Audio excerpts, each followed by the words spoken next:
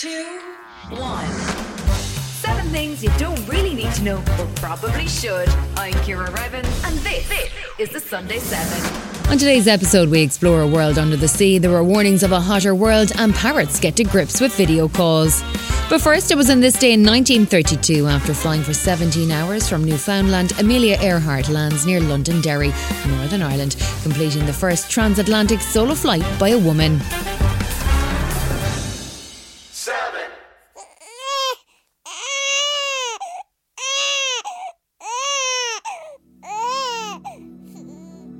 The first baby created from 3 genetic parents has been born in the UK. It might sound like sci-fi, but the breakthrough is aimed at preventing children being born with incurable and potentially fatal mitochondrial disorders. The treatment uses tissue from the eggs of healthy female donors to create embryos free from harmful mutations.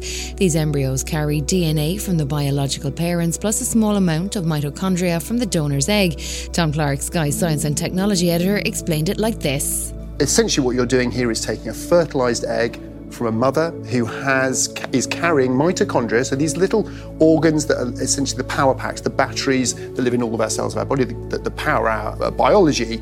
They're defective. Fortunately, they sit outside of the nucleus, which contains all of the DNA that makes you and I like we are. So the way this technique works is you take the nucleus, which contains the mum and dad's genetic information, what the baby will inherit, what gene function inherits, but leaves the diseased mitochondria behind, and you pop that into an empty egg from a donor that's had its nucleus removed, but has those healthy mitochondria in it. So you pop that in there, that's the third parent bit. But actually, only 99.8 of the DNA in that egg is from mum and dad. It's only a tiny fraction of genetic material that's contained in those mitochondria that's passed on. Alongside the celebration of groundbreaking treatment, there's also the matter of ethics. This is Sarah Norcross, director of the Progress Educational Trust, an independent charity for people affected by infertility and genetic conditions. It's very important to not shy away from the tough ethical issues, but to talk about them. And so in the run-up to the law being changed in 2015, there was a lot of discussion, there was public consultation, there were lots of meetings, lots of people put out lots of resources so the public could really engage with the issue. What is important as well to think about is that this is a question of reproductive choice for people. No one would force someone in Liz's situation to say, you must go down this line, this is something you've got to do.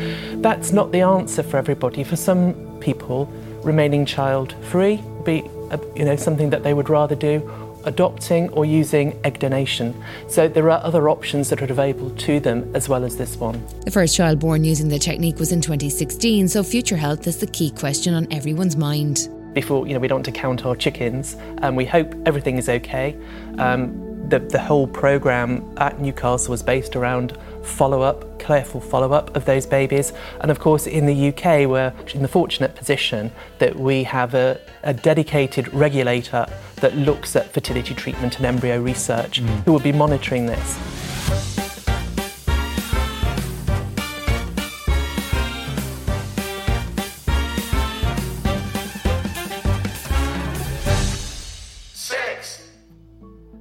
After spending 74 days below the surface, an American explorer has broken the world record for living underwater, and he's not ending his subaquatic lifestyle just yet.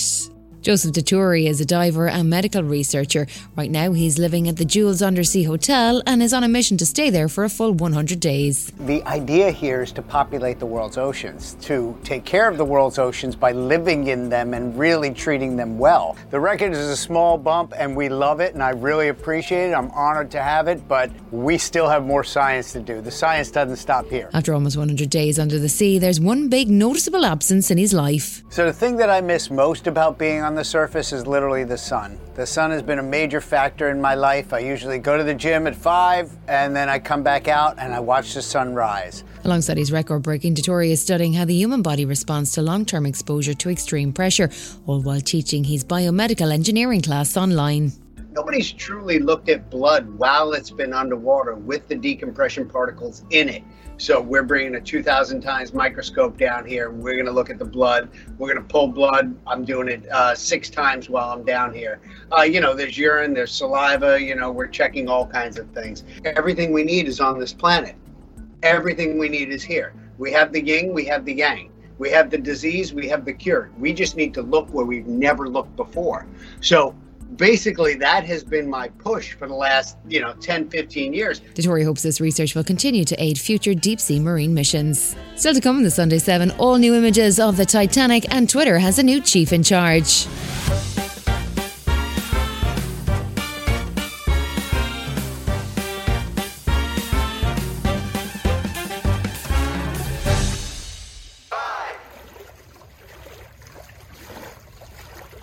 Heading back underwater, brand new images of the Titanic reveal unprecedented views of the shipwreck and may shed new light on how the iconic liner sank more than a century ago. The first ever full-size digital scan of Titanic's wreckage has been developed using deep-sea mapping. The disaster, which has been immortalised in popular culture through documentaries, books and a Hollywood blockbuster, killed more than 1,500 people on board, roughly 70% of the ship's passengers and crew. It currently rests 12,500 feet below water on the floor of the Atlantic Ocean. Park Stevenson, an expert Titanic analyst, says the full-size digital scan will help piece together the ship's last events. We've seen Titanic for a century now, but we've seen it through interpretation by any number of people throughout the past century. Now we are finally getting to see Titanic without human interpretation, derived directly from evidence and data, which is what we really need in order to piece what I would call this crime scene together. Whenever you're trying to evaluate a crime scene, every piece of evidence has to be left undisturbed and it has to be in its exact place and its exact condition in order to figure out what happened. While the Titanic has been examined in detail since the wreck was discovered in 1985, the sheer size of the ship has meant that prior to the digital scan, cameras had only ever been able to capture the decaying wreckage in snapshots. Small submersibles boats remotely controlled by a team on board a specialist ship spent more than 200 hours analysing the entirety of the wreck. The team took more than 700,000 pictures from every angle, creating an exact 3D reconstruction of the boat. Stevenson spoke with BBC Radio 4 about the new scans, and host Nick Robinson asked the question we're all dying to know.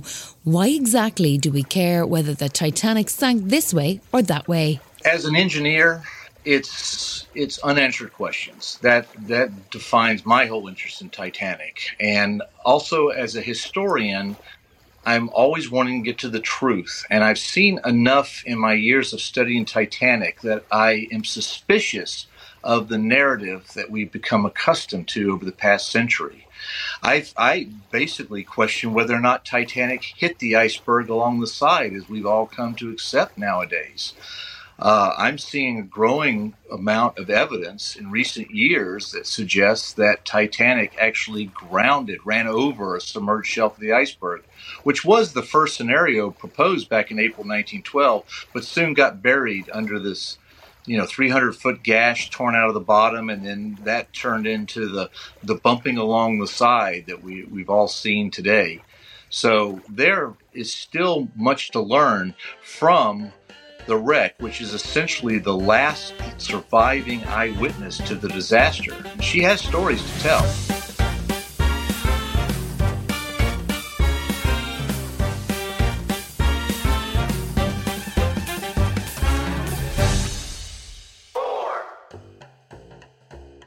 It's been a while since we last chatted about Twitter, and a lot has been happening on the Bird app. Twitter released its first version of encrypted DMs. Musk announced they're purging old accounts and freeing up desired usernames. But the biggest update is about Twitter's new CEO. After weeks of speculation, it turns out the rumours are true. Elon Musk has chosen NBCU leader Linda Yaccarino as the next CEO. To find out more about the person steering the sinking ship that is Twitter, we caught up with tech journalist Will Guyatt for details. So, who is Linda and what do we know about her background? So Linda Yaccarino is quite a successful leader of online and digital media companies from a kind of business and commercial perspective. She's been hugely successful at NBC Universal in turning around that business, making it make some money through its kind of digital media assets, increasing its online revenues significantly. In terms of who is she, She was described in an interview the other day as MAGA through and through. So very pro-Trump, which seems to play into the world of Elon Musk and the kind of views that he'd want. So she seems the kind of person that Elon Musk would probably like to chat to at a party. And that's probably one of the reasons why he's hired her for this job, because I think their views of the world are not diametrically opposed. How does her background fit in with Elon Musk's vision for Twitter? It's going to be interesting to see where the platform goes, because I think if there's going to be any kind of split now, because Elon Musk, despite hiring a new CEO, isn't going anywhere. He's still going to be interfering. He's still going to be making all the noise, and he's probably going to be doing all of the late night tweets talking about what's going on the platform. But what she's there for is to get more commercial deals, try and shore up the platform financially, while Elon Musk says he's going to go off and do kind of all of the tech stuff, because he's still got this vision, and nobody else yet really knows what this is, that Twitter will become the core of X, the Does Everything app. And his idea is, like with apps you get in China, like WeChat, which started as a chat app, but now essentially you can do your shopping in it. You can have a bank account. You can order food to your home. You can do your social media. You can pretty much do everything in this one app. He's suggesting that he's going to do something similar and make Twitter part of X, which is going to become the app that we're all apparently going to use. Once Yaccarino takes over, what will Musk's role be? Will he still be calling the shots? Well, it's very interesting in that Elon Musk certainly likes to be seen to be calling the shots, certainly likes to be the one making the news, trying to be bombastic. You know, the last year or so since he had announced the intention to buy it, I don't think there hasn't been a day that's gone past when Twitter hasn't been in the press, and he fired the PR team as soon as he purchased the company. And that's as a measure of him knowing how to keep this thing in the press. But if you look at his other company, Tesla, or one of his other companies, Tesla, there's been some stories recently which have come out in the US which suggests that the chief financial officer at Tesla has been the one that's been making the company particularly successful over the last few years. I've been doing that very quietly behind the scenes, letting Musk take all of the credit. So it's going to be interesting to see what happens here. I don't think we're going to see massive clashes between the two of them. I think Elon's chosen Linda Yaccarino specifically because he knows they won't fall out in the first 5 minutes. Do you think she'll be able to course correct and make Twitter great again? Well, I think Elon Musk desperately hopes that Linda Yaccarino can return to Twitter to some form of greatness, but judging on its performance, the growing amount of outages from tech problems, problems around safety on the platform, given the fact he's fired all of the staff that kept us safe, I can't currently see there being some kind of massive resurgent return to form for Twitter. But maybe if he does get to launch X, the app that does everything, and Twitter's part of it, maybe it might help. Still coming to Sunday 7, the largest cosmic explosion ever witnessed, and pirates get up to speed with Zoom calls. Right after this. Selling a little or a lot?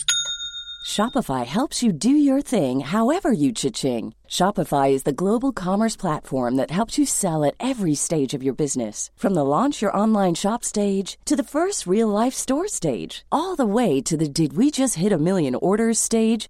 Shopify is there to help you grow. Shopify helps you turn browsers into buyers with the internet's best converting checkout. 36% better on average compared to other leading commerce platforms. Because businesses that grow, grow with Shopify. Get a $1 per month trial period at shopify.com/work. Shopify.com/work. Hey, I'm Ryan Reynolds. Recently, I asked Mint Mobile's legal team if big wireless companies are allowed to raise prices due to inflation. They said yes. And then when I asked if raising prices technically violates those onerous 2-year contracts, they said, "What the f*** are you talking about, you insane Hollywood ass?" So to recap, we're cutting the price of Mint Unlimited from $30 a month to just $15 a month. Give it a try at mintmobile.com/switch. $45 up front for 3 months plus taxes and fees. Promo rate for new customers for limited time. Unlimited more than 40 gigabytes per month. Slows full terms at mintmobile.com. You're listening to the Sunday 7. Follow us for your weekday news espresso, or maybe try our UK edition. It's all in the usual places.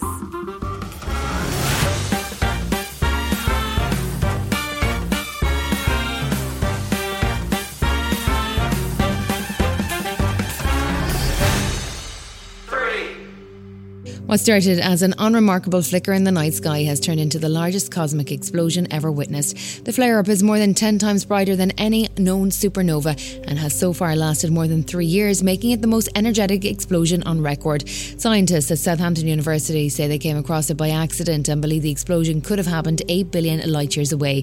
This is Philip Wiseman, an astrophysicist at the University of Southampton.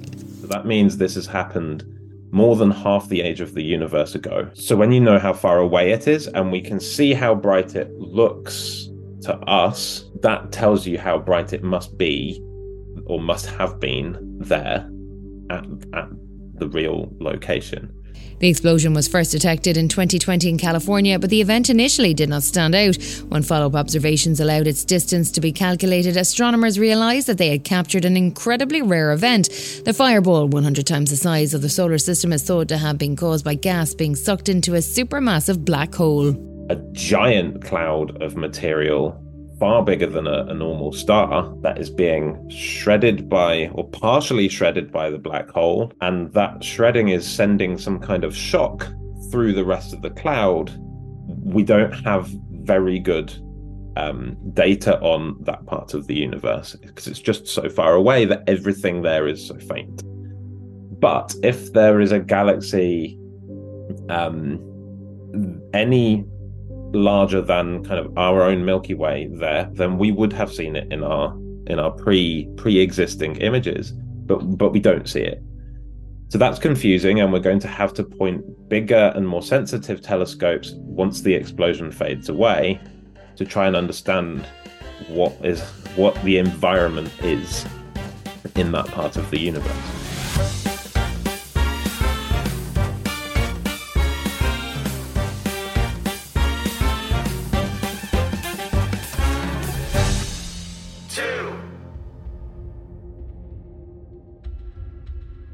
For the first time ever, global temperatures are now more likely than not to breach 1.5 degrees Celsius within the next 5 years. That's according to the World Meteorological Organization. Petri Talas is the WMO Secretary General. There's a 66% chance that we would exceed 1.5 degrees during the coming 5 years.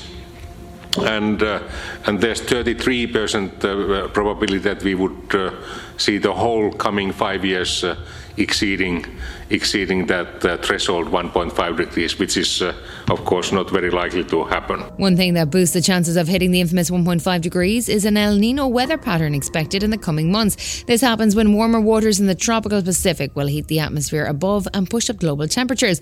Leon Hermison is the lead author of the WMO report. The ocean is a vast reservoir of heat. So most of the extra heat that goes into the climate system from the greenhouse gases trapping heat goes into the ocean. And sometimes, and this is what happens in an El Nino, the temperatures warm up in the East Tropical Pacific and gives us very warm temperatures that then are transmitted into the atmosphere. And it generally warms up the globe. According to the WMO report, we have a 98% chance that 1 year in the next 5 will be the hottest ever recorded. Adam Scaife is a Met Office physicist and shared his thoughts with the BBC. That's never happened before in terms of a yearly average global temperature. So we are heading into unprecedented territory, to temperatures we simply haven't experienced before, and the impacts will be equally unprecedented.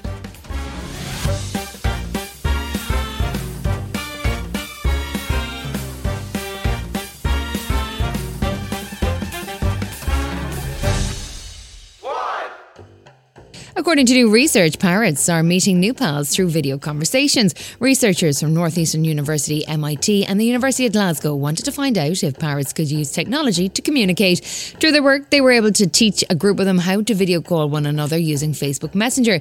The same researchers recently discussed their findings in conversations with 7 News. This is Elena Hursky-Douglas from the University of Glasgow. We are increasingly having more and more smart technology, if you want to call it this, in our homes. And these are sort of seeping into the animals that we share our home with lives. The parrots would first ring a bell to request a call. Then their caretakers would present them with a tablet featuring pictures of parrot friends who were available to select. The birds could then use their beaks to interact with the screen and talk to another bird. Researchers observed a number of factors and found natural behaviour in their video encounters. Here is Jennifer Cunha from Northeastern University. What the other bird would do, they would do singing back and forth. So there were a lot of natural behaviours that we saw between the two birds, even though there was a screen between them. So it appeared that the parrots understood that a real bird was on the other end of the line. Many of the pets made feathered friends. They would repeatedly select for calls. Researchers say the study is just the next step towards creating ways for pets to communicate. This has been the Sunday 7. However you're listening, do us a favour and hit the follow button. We'll be back tomorrow at 7 a.m. with the regular Smart 7 Ireland edition. Have a great rest of the weekend. Written, produced and published by Daft Doris.